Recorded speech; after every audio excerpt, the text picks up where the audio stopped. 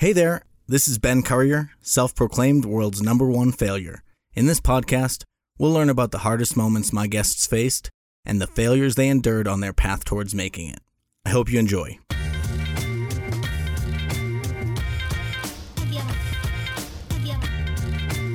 Hey, it's Ben here, and in addition to this podcast, I also teach Microsoft Excel online. Visit excelexposure.com for more information and use the coupon code FAILURE for 20% off of the lifetime access to the course. Stay tuned after the episode for a little bit more information as to why it's so important to improve your Excel skills and unlock your inner Excel ninja. Thanks.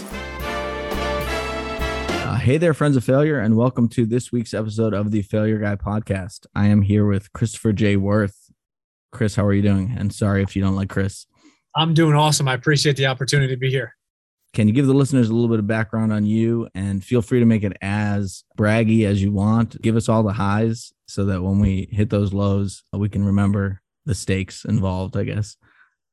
That's like 7, maybe 8 questions all in one. But I think the best way to kind of start is I was a former college athlete. I got into coaching college, high school, AAU basketball, was involved in the financial world for a while, and I started my own company, No Quit Living, which turned into a podcast, which has turned into a couple of books along the way. And I'm a mental performance coach now as my primary core business. I get the opportunity to work with a bunch of businesses, a lot of sports teams, colleges, high schools, and I just love what I do. And I love your topic of failure, because I think for me, it's just such a powerful way to really look at and address where you've been in life, where you want to go, areas you've fallen short, areas you've succeeded in. And for me, just the opportunity to jump on a show and be on the other end of the microphone is always fun, because I feel most of the time I'm always asking the questions. Good. Well, yeah, you can tell me how good I am at asking questions, but I'm interested to hear your relationship with failure, because you're a positivity guy. You are a keeping it always forward looking and motivational. How do you handle the word failure? Are you anti-failure in terms of the phrasing kind of person? I know you don't call it a failure, but neither do I really. But I think people oftentimes don't do things out of fear of failure. So I don't know what your relationship is with it. Yeah, I think the last thing you said was spot on, is people don't do things because of fear of failure. And I have to say, the concept and the word failure for me in my early 40s now has totally transformed over the last probably 5 to 10 years. And I don't think that I had a negative look at it, nor did I address it as, oh my God, this person failed. But going back, I was and still am a huge basketball fan. I was a huge Michael Jordan fan. And when you look at Michael Jordan from the 3,000-foot view today in 2021, you look at or most people think of the 6 NBA championships. They think of his success as an Olympian with the Dream Team, and they look at that and they frame that as first and foremost, Michael Jordan is the greatest of all time.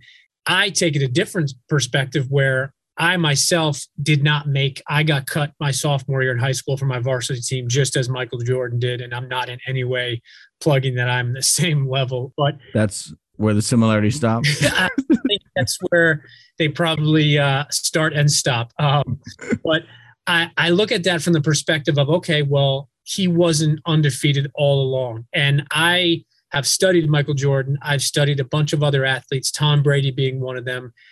And I think for me, going back to your question, it's not only how you frame it, but I think the biggest thing for failure is, how do you learn from it? And I define failure as when you totally give up on something. And I think that is going back to your last point you made, is people don't usually do things or attempt things because of the fear of failure. I actually look at people and embrace people that have failed something, but then gotten better, learned from it, maybe have failed a couple of times along the way, but then fast forward months, a year, couple of years down the road, they've become unbelievably successful because of what they've accomplished. Now, you look at somebody like Thomas Edison, who quote unquote failed so many times before he created the light bulb.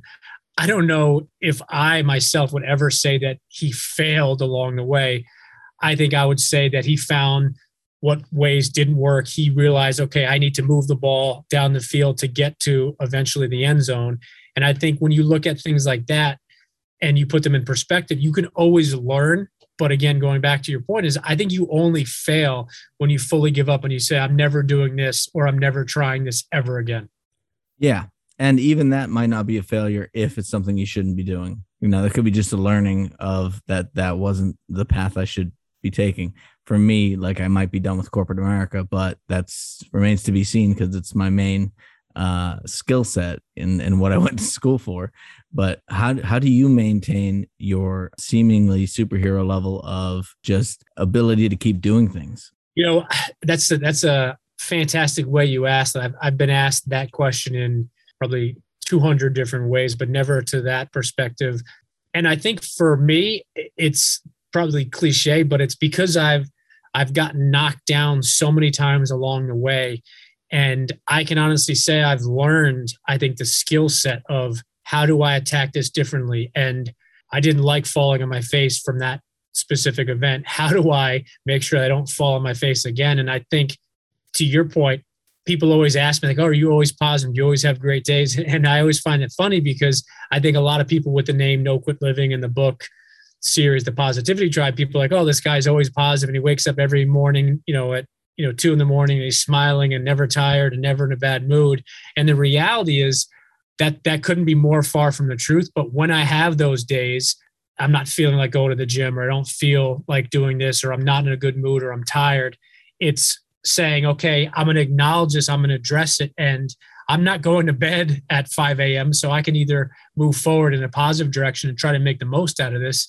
And I think for me, I've learned so many ways and I've connected with so many amazing people that I just take different things from all of them. And I think that superhuman question is, I think I've taken like the superpowers from anybody and everybody I've connected with and said, okay, how do I take a little bit from him and her? And how do I, take some of that and have it rub off for me so I can be the best version of myself? And can honestly say, as a 43-year-old now, I think I've learned so much over the past 43 years that I almost feel superhuman when it comes to positivity and not quitting, because I've been so incredibly fortunate to learn from just some amazing people along the way.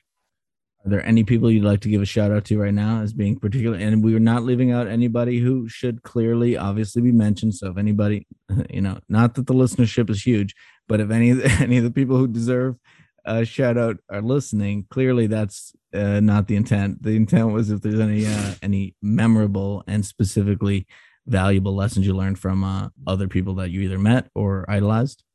Yeah, I think my twin brother, Michael Jordan. No, one of them, ironically, is he's become a friend, but the author and the speaker, John Gordon. I had my first son in 2009, and I read the book, The Energy Bus, and it really hit me, and it kind of led me to doing a bunch of what I do now. So John is definitely one of those people.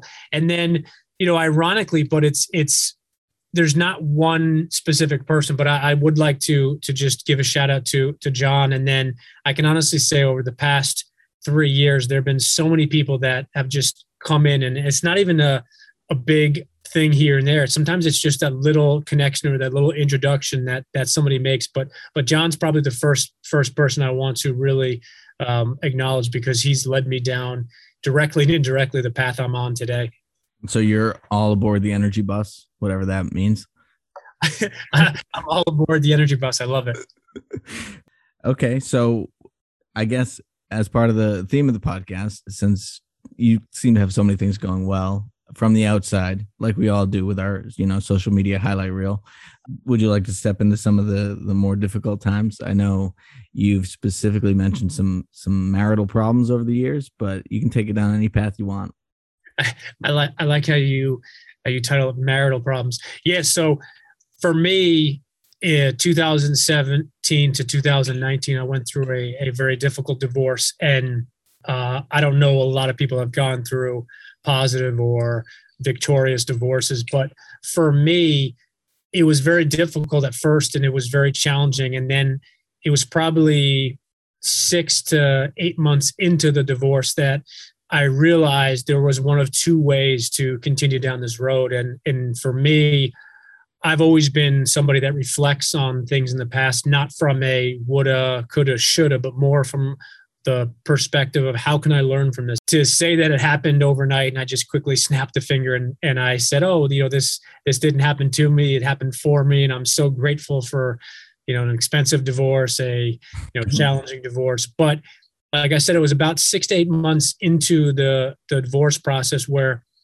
I began to think of it in what's coming down the road. I began to see the finish line of the actual divorce and being finished in court and getting an opportunity to, close that chapter of the book. And it doesn't mean that I embraced it and I welcomed it and I was celebrating it, but it got to the point where I was reflecting from how do I become better and how do I learn from this and how do I better deal with these type of challenges down the road. And I think the interesting point of view is it doesn't have to be somebody's divorce. It doesn't have to be a failed business. It doesn't have to be, not making a team or something like that. It can be whatever you're going through, but you get to a point where you have to say, or you get the opportunity to say, I'm learning from this. It doesn't take away the pain or the struggle or the cost, financially, emotionally, mentally, but it does make it a little bit easier to handle. And I think for me, some of the incredible people I've met during that process, some of the incredible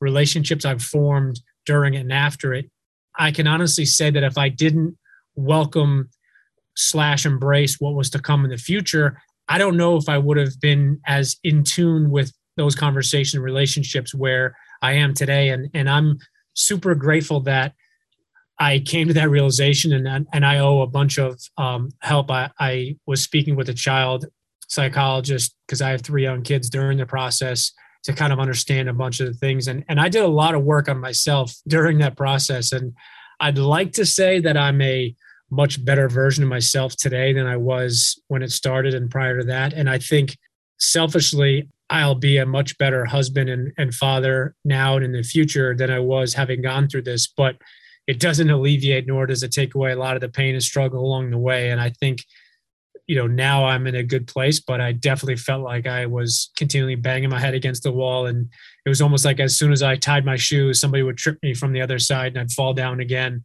But I think it's that old Japanese proverb, fall down 7, get up 8 times. And I never understood that. And a buddy of mine, and he and I talk about this all the time, but how can you fall down 7 times and get up 8 times? So I for any listeners out there, would love if there's some science behind it. But I think if you fall down 7 times, you get back up 7 times. But I love that idea, because what it means to me is, and it's humorous and you're smiling, I'm smiling, but it means almost in my mind that you fall down a certain amount of times, but you get up more than you fell, which I don't know how it's possible, but that's kind of my mentality. Is like, no matter what, today, tomorrow, next year, I'm always going to get back up. So here's my take on it. And first of all, I had just recently established an email signature in my pod.fail domain, and it auto-populated with that quote, and I left it there, oddly enough. And I think it's because you have to get up the first time. You don't start life standing up. So that's how I'm going to let them get away with it, because otherwise I don't see a way around it. But I hadn't even questioned it until you just said that. I'm glad that you said you're going to let them get away with it, because if not, I'm assuming that, you'll just go back to whatever the creation of that and say, look, you got to not only change everything, but change, literally whatever that date is up until now. You have to edit it or correct it, please. Yeah, we got to go back thousands of years and figure out how to cancel this person in, retrospect. I am curious in relation to the divorce. I see a quote behind you that says it's always too early to quit. I've noticed the No Quit Living title. How did you reconcile the divorce and the non-quitting? What do you mean by reconciling the divorce and non-quitting? It seems like a divorce would mean quitting a marriage in some senses, but apparently you probably had a different viewpoint on it. I'm just curious, at what point do you give up in the best meaning possible to that term and realize that something isn't something you should pursue anymore, considering the no quit aspect of your personality? Yeah, that's an awesome question. I've never been asked that way. And I think the answer to that for me, it's a very black and white answer, is when it comes to something that you only control a certain perspective or a certain component to, it takes more than one person to get married. It takes more than one person to get divorced. Obviously, there's you can fight back and forth, but I think I realized that during the tough times, I'm not going to speak for my ex. I think we both tried in many ways. I think we both tried to see things from different points of view, but I'm not going to speak for her. I'm going to speak for myself on this. Is I got to the point where I realized that there was no fixing the situation because I couldn't control her or her emotions, her thoughts, just like she couldn't control my thoughts, my emotions, what I said, what I felt. And I think in that perspective, it's going to be super, super cliche in some ways, but I think in that perspective, it's not quitting in some ways, because you have to come to a realization that I think if you had stayed in that, we had stayed in that, it would have led to just even worse circumstances down the road. So I think in some ways you're closing that chapter so you can open up the next chapter. And I know that's a little bit cliche, but I think when it comes to not quitting in that question you asked, and you did ask it in a really neat way, is you get to the point where you say, look, I can't control that person or that thing. And I know you've heard the concept of controlling the controllables. Mm-hmm. No control over her, and she had no control over me. And I think it got to a point where indirectly we both were saying the same thing of, look, we're moving forward. The only question is how long is it going to take in the courts, and how much money we were both going to pay our attorneys. And I think at the end of the day, they both won. Definitely the best part about that deal. Yeah, well, that's usually how that goes. I think another way you could reframe it is that by doing nothing and staying in a marriage that isn't working is quitting, but just the opposite way. It's quitting from a difficulty standpoint and not really facing up to what's actually happening. I love that. And I think that's a perfect analogy. And I also think you could use that same example in a business setting. It's two business partners or multiple investors. You just staying in that business and you're barely getting by. And it's almost like month by month, you're just at the same place. And, it's like, I think if you stay in that business or that venture, you fast forward 6 years, you're going to be in the exact same place. You're not going to be an inch ahead, an inch behind. And I think that, to your point, is quitting. If you say at that point, well, I'm just going to continue to do this, even though nothing good is going to come out of it, but at least I'll be alive in 6 years from now. Path of least resistance can be a form of quitting for sure. Ooh, see, you got to quote that and use that. I like that. I like that you said selfishly you'll be a better husband to the next person. I don't know how that's selfish, but I'm curious in what ways you think you'll be an improved spouse for the next go around if you get lucky enough to have that. I think that's a really important question, and I think it's from the point of view that you learn how to handle things differently. You learn how to communicate better. I think for me, sometimes in my past, not just in the marriage, but in conversations, we are so fixated on being heard and expressing our point of view or our thought or opinion.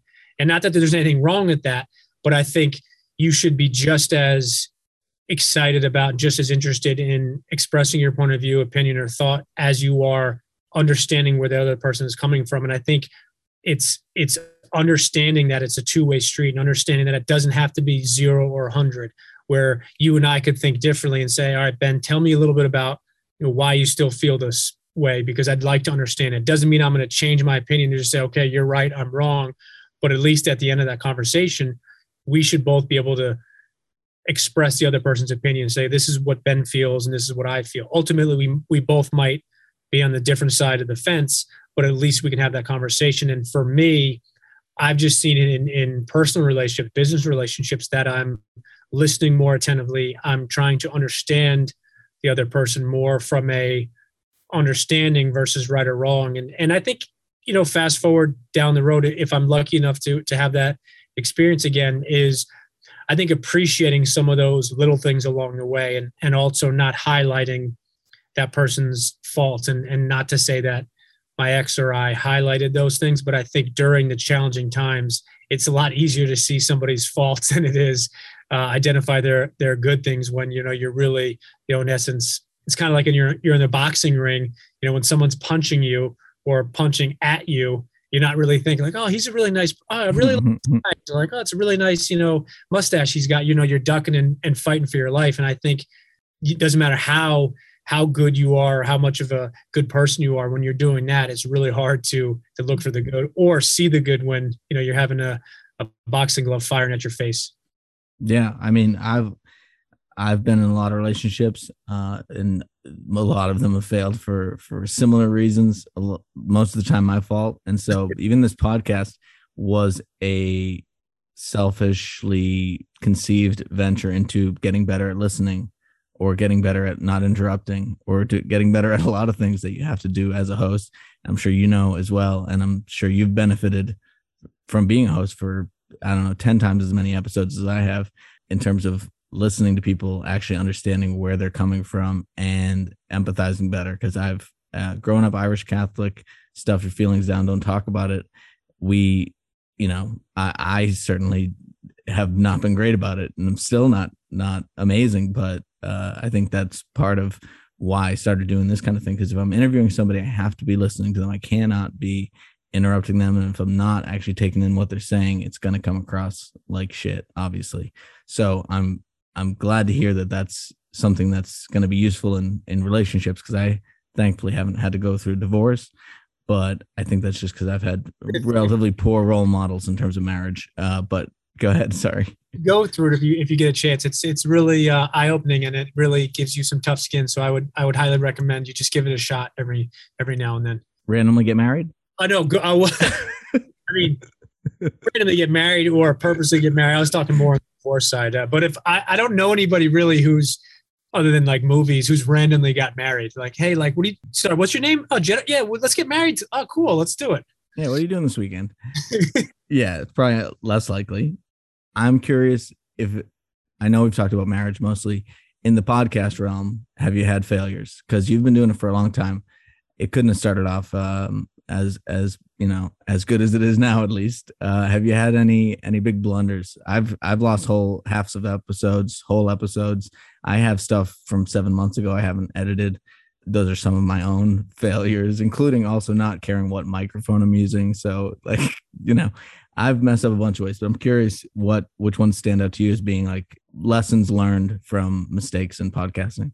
I love how you said the last piece, lessons learned. And I can honestly say, with the podcast I've released, and as I share with you, having a second show coming out, I've probably recorded 375, almost 400 now. Some have never been released. Some won't be released. But going back to the beginning of the podcast world, I can't even listen to early ones. And not that in any way am I saying I'm the most amazing, but from a analytical point of view, certain things such as he goes, those things now I'm observant of. And I think the one thing I've realized also is asking questions, listening, pausing are all things you learn during the podcasting world. But to your point about technology and microphones, and it's interesting.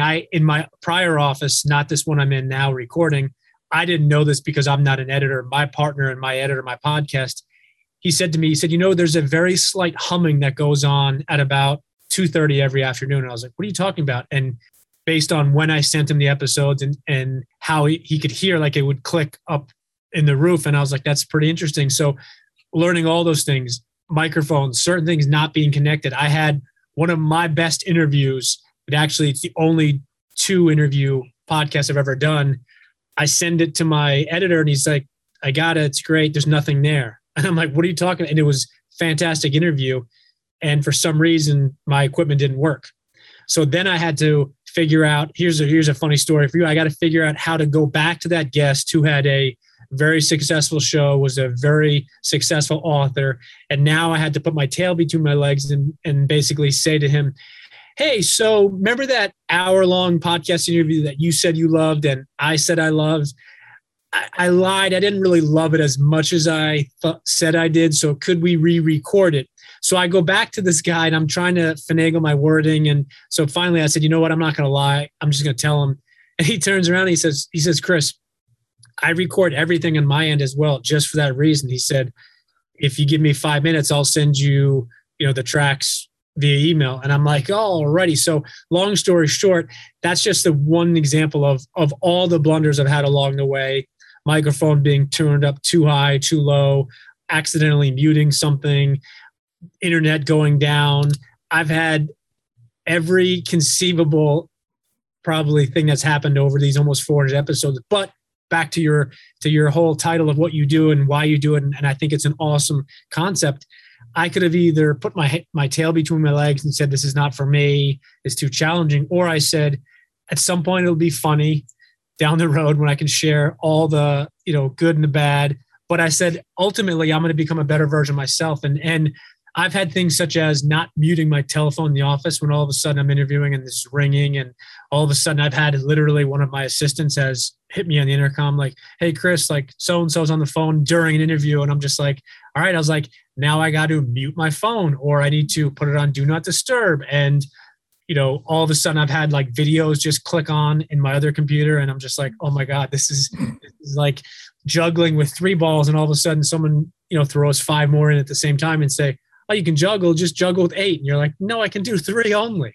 And just barely. I like it because my thing, if I mess up, it's on brand. So, if I fail and I have to admit to it, either to the audience or to the person who I was talking to, at least they shouldn't expect anything less from the world's number one failure. So I like that. I think just the way you look at things is great. My biggest lesson I think I learned was, besides getting all the technical stuff right, I still struggle with those placeholder words you're talking about. I noticed new ones, like I'm curious is a good one. I always say I'm curious as a lead into some random question. And I'm like, I got to stop doing that. I can't keep, and I'm editing all these. So I have to re-listen to myself and all this stupidity that might've gone down in certain episodes. But if you're editing yourself, then if you can time it perfectly, just take out, I'm curious. It's awesome that you said that because I've had, how did you term it? Placeholder words, I think you said? Yeah. I think that's what Seth Godin called it in a recent podcast. And it's also what I was saying before is pausing. So what people do, pause in a public speech, in a video, it's looked at from that person as I'm nervous. So they insert a word, and 9 out of 10 times it's something that doesn't need to be inserted. Or let me ask you a question, or I'm curious. So I was doing the same thing myself. I don't think I ever did I'm curious, but I had so many of those placeholders that were just filling in. And I remember one interview I listened to, I kid you not, I can't remember who it was, but I said the same placeholder word or words for 5 or 6 questions in a row. So let's say it was I'm curious. It was literally back to back questions where I'd be like, Ben, I'm curious. I'm glad that you touched on your book. I'm curious, Ben. And I went back, listened to it. And I said to myself, this is painful to listen to. How do I, and again, then it's going back and looking at from the point of view of, I can either dwell on this and just, continually say it was terrible, or I can say, all right, I really didn't like how that sounded. I'd like to change it. What are some of those things I can use? And you can't see it now, but I have words and questions that are up on my board behind me. So as I'm doing interviews, there's certain things I'm like, ooh, okay, you said I'm curious 11 times, like probably say something different than that. Yeah. You can't see behind me, but I've got a bunch of laundry and a bunch of other stuff that's like not helping me at all, just visually confusing me and distracting me. Your laundry, if you could expand a little bit. Yeah, it needs to be done. I'm curious why it hasn't been done or why I struggle so much. What I have been told, or at least the advice Seth Godin gives, which I realized a long time ago, but this was so I do online Excel training, which I mentioned to you beforehand, but these are all pre-recorded and it's just me talking myself. So it's not like there's a lot of stress in terms of like making sure the back and forth goes well. But the best advice I've heard is to take whatever placeholder words you have, pick one. This is what Seth Godin says. So let's say it's use that one all the time, and then replace that with blank space with a pause, like you're saying, because the pause, well, A, is way easier to edit out than an I'm pretty good at getting the wavelength these days, but really comes across as more professional. You seem like you know what you're talking about more, and the words you say gain more meaning when you intentionally use pauses.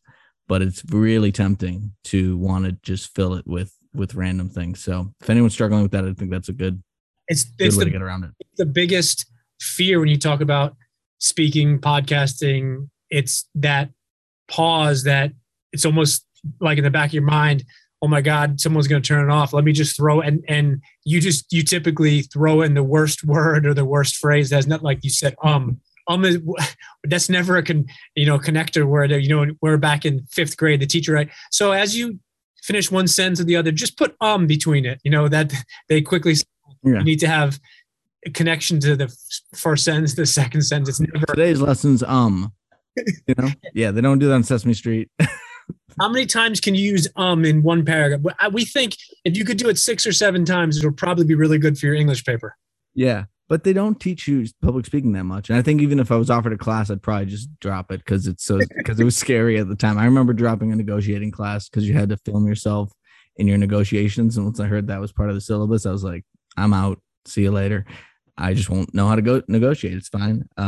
Because and I just did an there. A lot of people hate the idea of either public speaking, being recorded. The hyper awareness that you feel sometimes, especially when you're first getting started, can be debilitating because the worst time to think about what you're going to say is while you're saying it. And that's when have you heard of the organization Toastmasters? Yeah, I have. I've been once. I won some little award for something I did during it, or a little piece of paper. It wasn't like an amazing award, but those are great and you can explain to the listeners what the whole thing is. But I like how there's different people with different roles who track a lot of that stuff. Yeah. So I was a double major in college. I was a business major as well as a drama major. So I was comfortable with, let's call it, being on stage and speaking. But Toastmasters is, to my knowledge, the only public speaking organization that's worldwide. I know there's a bunch of other things, but to your point, what they do at Toastmasters is they have very specific roles per each session. And there are some, I think, that meet bi-weekly, maybe once a month. I'm sure they're different forms, but they have people that are timers. They have people that count things such as or other words. They have people that will help facilitate the meetings. And the reason I asked you about Toastmasters is I've been multiple times and I really enjoyed it because it helps you become a better speaker. But I remember the first time I ever went to one, I was nervous. I didn't really know what to expect. I did some research, but anytime you're in a new environment, and there was probably maybe 30, 35 people, and they're doing these, I think they were called table topics, like quick 30-second to a minute, just random questions that you could go up, not a lot of preparation, and go. And some of the people that were visiting were encouraged to go. So I was like, all right, I'll just go up. And it was a minute question. And I kid you not, there was a counter and the timer. So they'd say, Chris, you spoke for 48 seconds and you said this. So I'm going, I answered the question. I felt really good about it. I sat down. The counter said, you were at 56 seconds. So it's good. You were under the minute. Most people go over.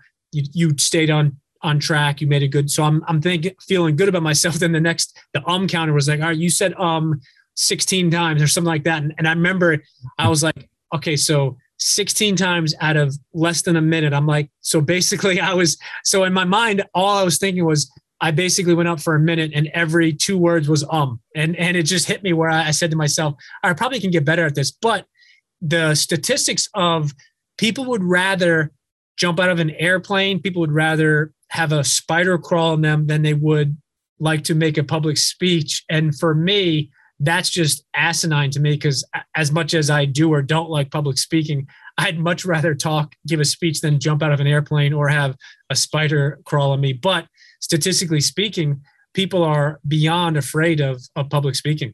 Yeah. And that is an impressive UPM, or an per minute. I'm impressed by it.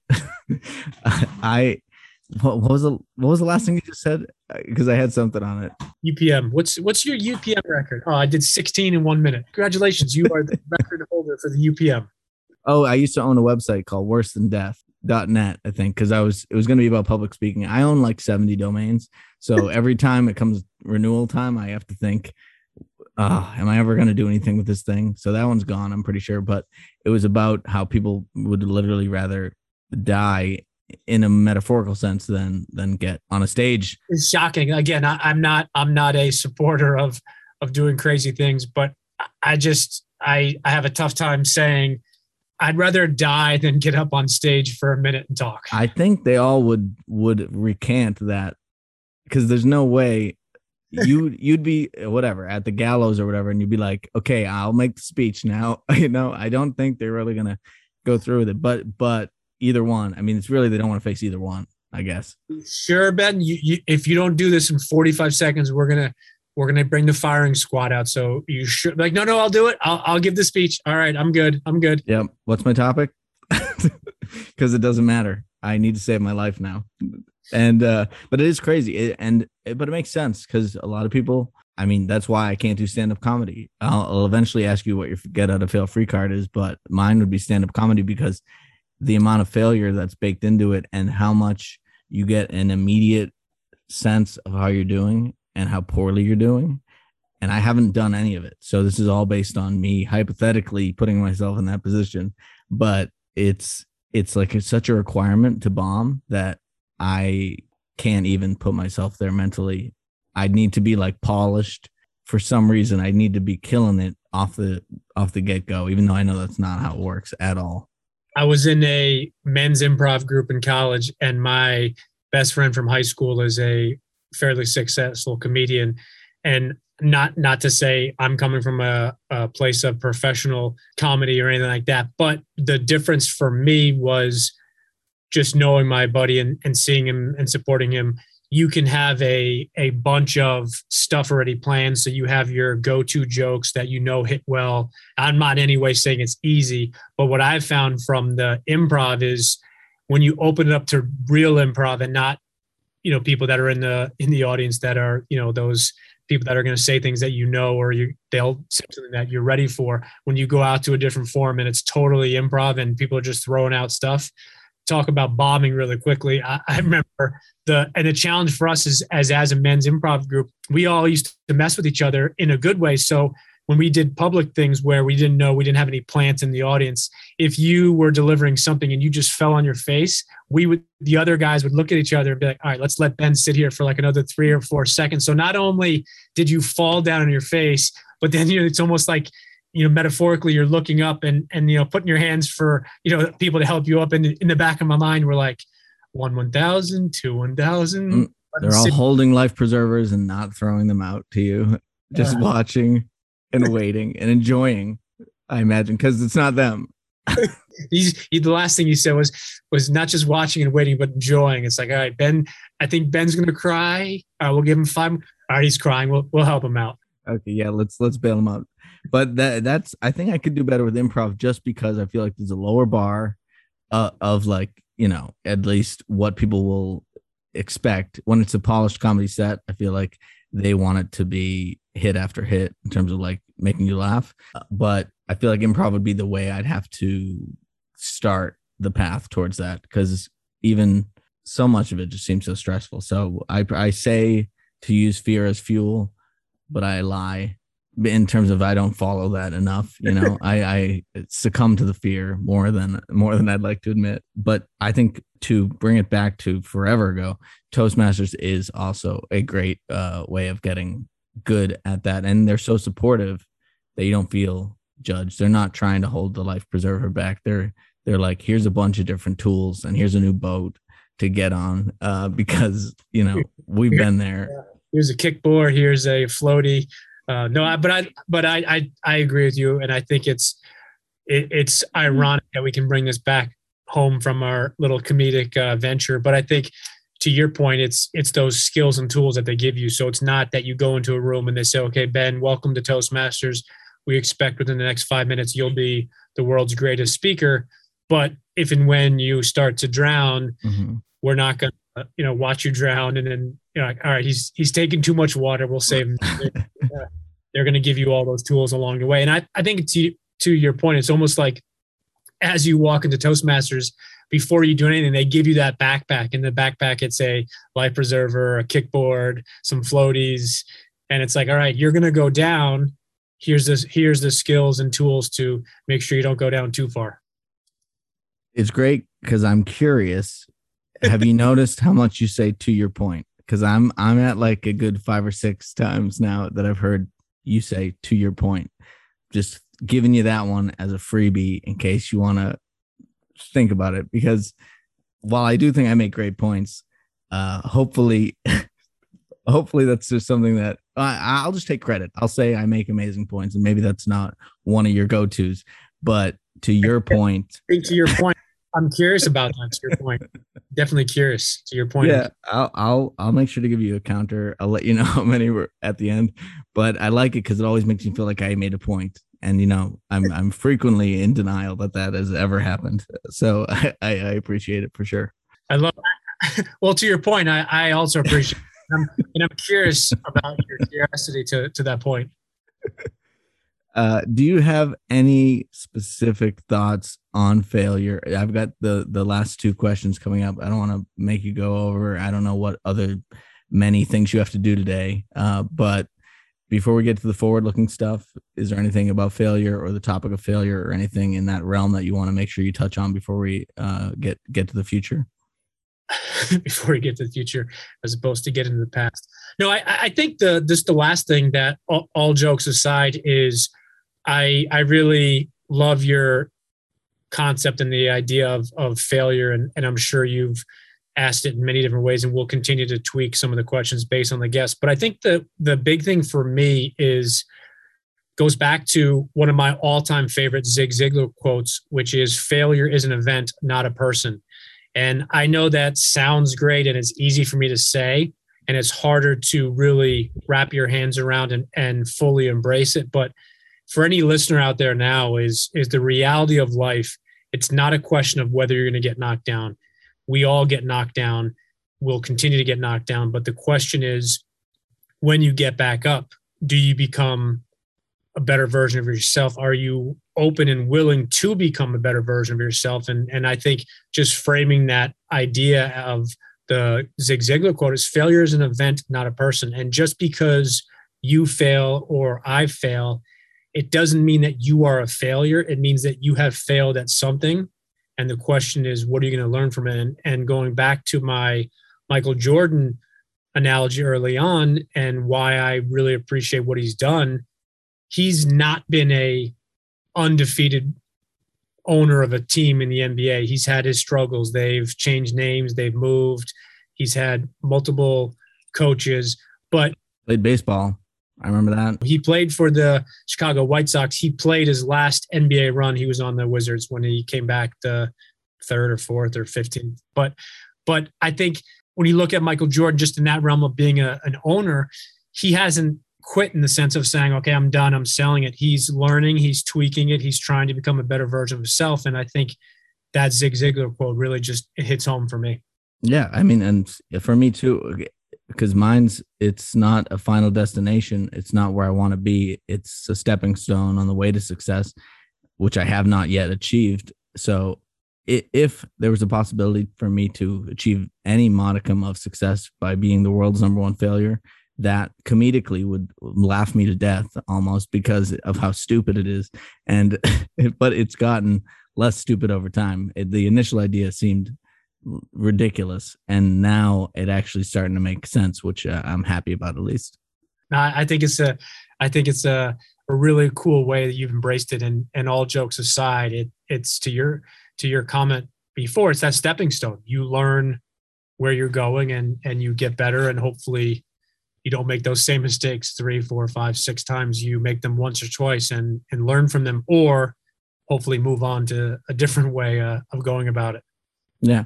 One thing I've noticed, I don't think I've mentioned to the listeners, is so my dog, who's sometimes getting in the background of things, his name is Goofy, and get out of fail free is goof. with two F's at the end. So I don't know what there is there. I don't even know if there's a reason to mention it, but I'm just going to say it because it seems like it's destined to be, and I don't know why. So as a guest on the show, I'm going to fake hand you a get out of fail free card. It's going to be my AirPod case. Nice. So here you go. And you can use this get out of fail free card similar to the Monopoly card, except you're not getting out of jail, but you're able to pursue, maybe it's that improv career, maybe it's something else, a career, hobby, interest thing that's so riddled with failure that you've avoided even the idea of pursuing it, but you'd be like, oh, I would love to live that life. What would you use that card for? Professional basketball player or a professional tennis player? Hands down. I think got to pick one. Professional. You get one card. Sorry. Basketball. I'm going back. What do you love about basketball so much? Just curious.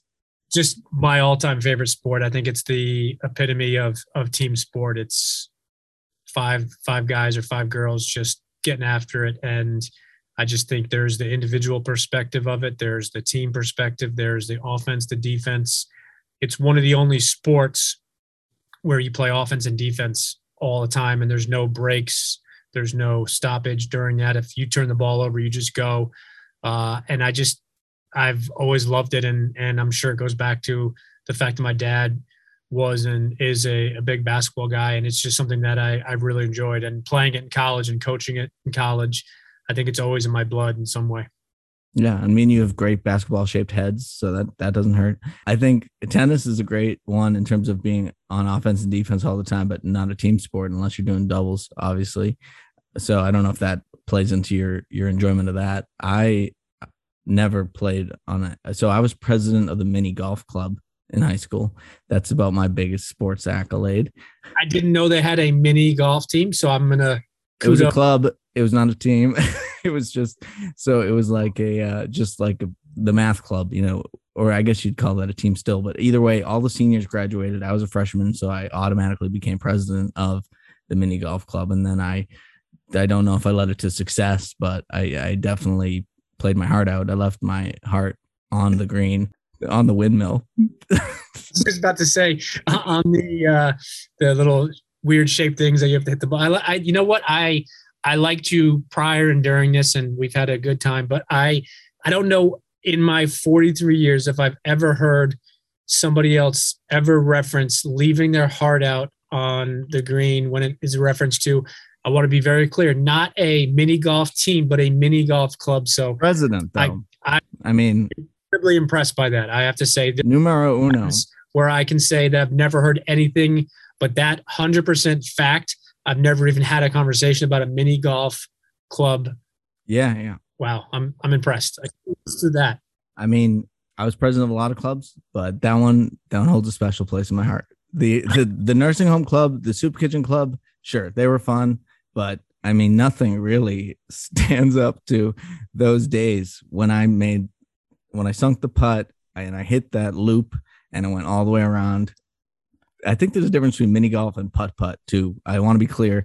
I think when there's obstacles, it's putt, and when there's none, it's called mini golf. And as a bonus, my 5th grade spelling bee, I lost with the word miniature because I didn't know it was miniature. I did, MINATURE, and I will never forget the failure I felt. So I think it was a redemption story when I became president of the miniature golf club team. Well, I could not agree more. It was, if this is not one of those redemption stories, I think I don't know you that well. You might have the rights to it, but if you have not taken the rights to the redemption story of the miniature golf club, I think we could probably collaborate on this and take it to a pretty high level. I can only imagine it's a well-worn path that has many books about it, but maybe I could add myself to the pile of standing on the shoulders of the mini golf giants. Standing on the shoulders of the miniature champions along the way. Yeah, the smaller victories. I suck at regular golf. It's so bad. It was a par 3. I hit it probably a foot from the hole, and I still got a par. Nice. The amount of just fear and intensity that goes into every golf swing. Like when it's a legitimate golf game, I crumble. I'm like one of those press button collapse toys, you know, it's like held together with all the tension.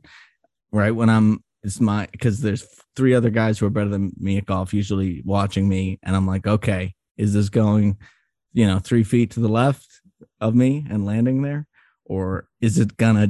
I mean, there's no real good thing. You got to have a golf cart, you got to have beer. Those are my two requirements. Then I'll have some fun. We've had fun together, I think, playing in a foursome. I am almost every single time I've played golf, 18 holes, I'm always usually the longest off of every tee shot. And people say, oh, wow. I said, no, let me finish my sentence.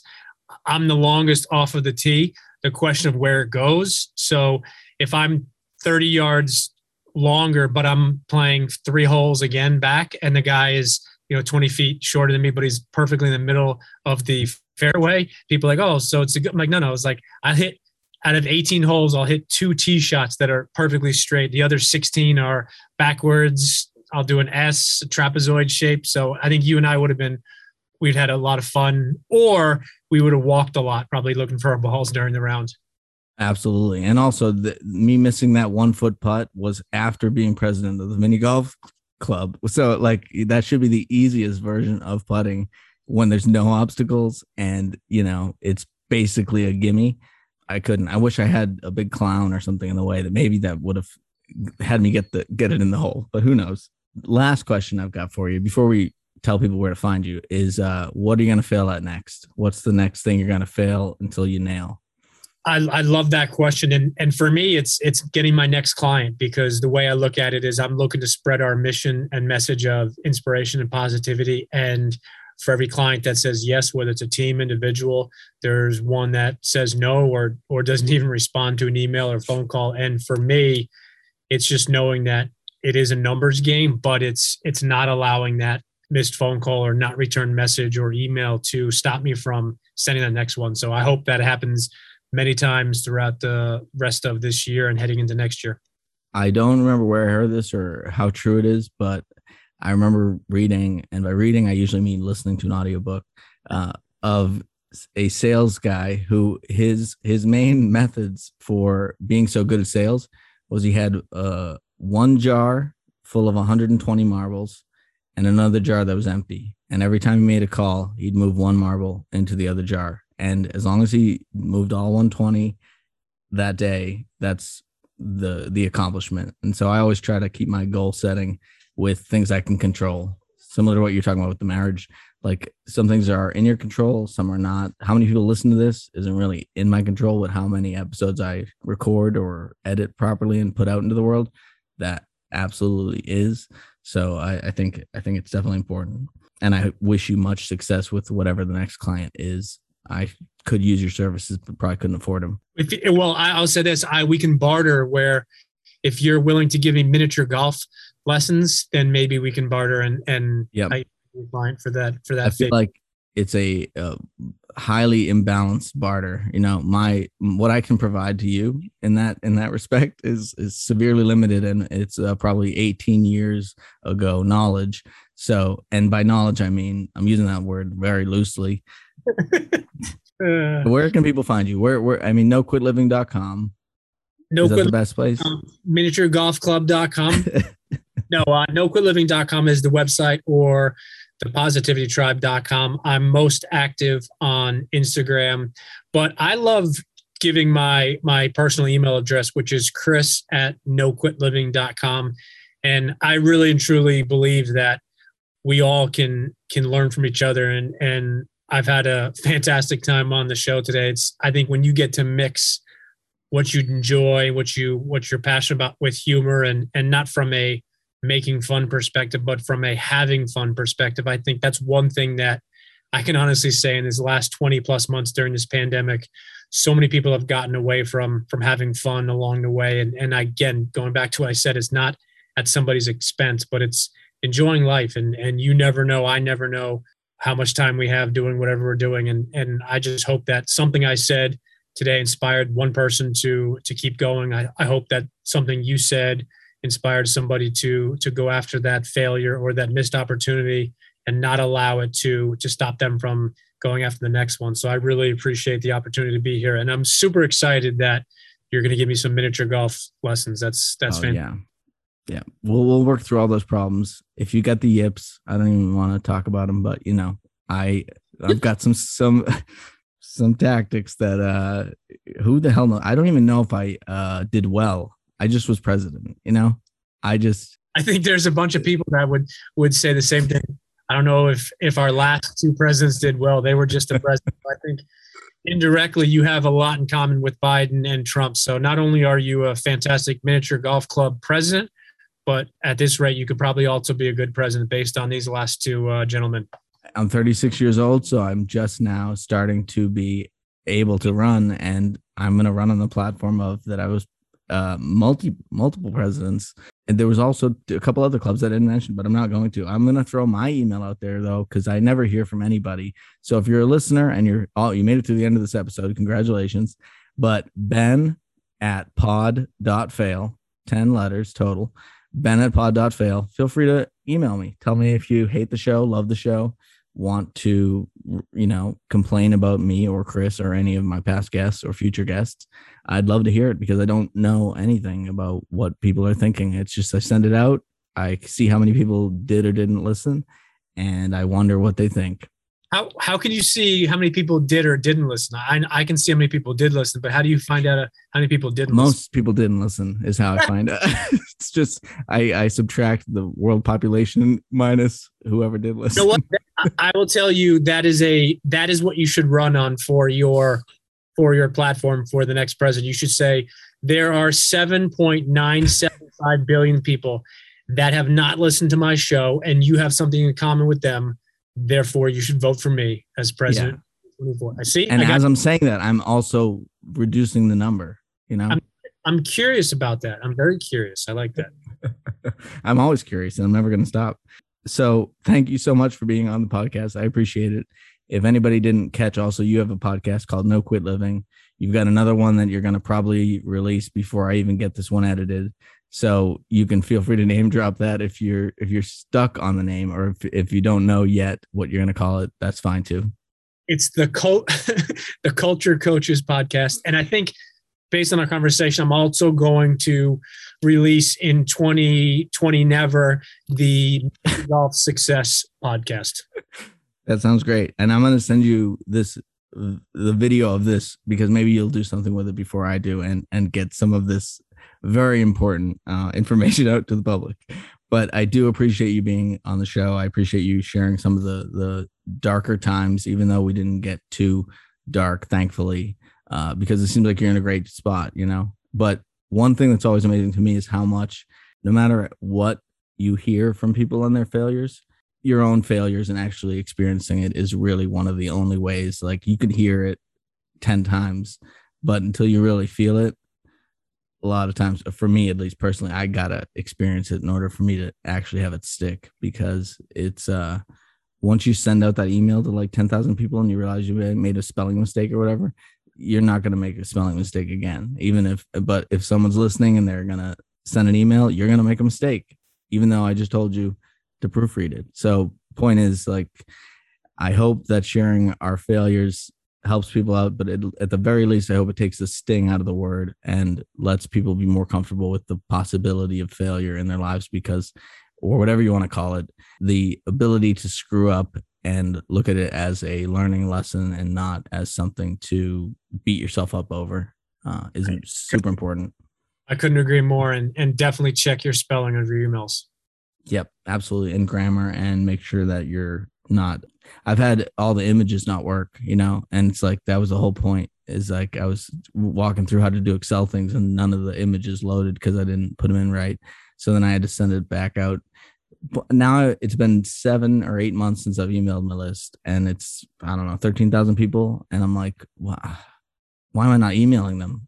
Well, if you send me that list, I'll email them. Perfect. That's what they signed up for sure.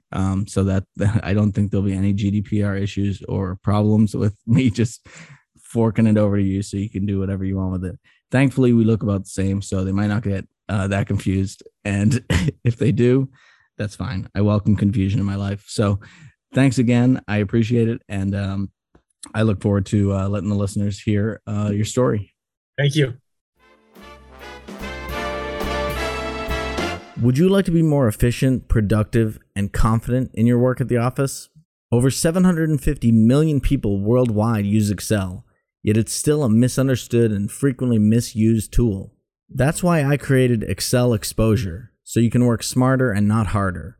The Excel Essentials course gives you over 5 hours of in-depth video lessons, plus it comes along with my master workbook, which has every function, shortcut, and all the examples to follow along. Investopedia actually included my course in their list of 6 best online Excel classes of 2021, saying it's best for visual learners. As someone who's an expert in failure, I can certainly teach you and your team how to avoid spreadsheet failures and create bulletproof Excel documents. Use the coupon code FAILURE for 20% off of the lifetime access price. Visit excelexposure.com for more information and also my existing award-winning free training. Thanks for joining me on the Failure Guy podcast. If you enjoyed it, feel free to tell somebody. And don't forget, always try to fail it till you nail it. Till next time.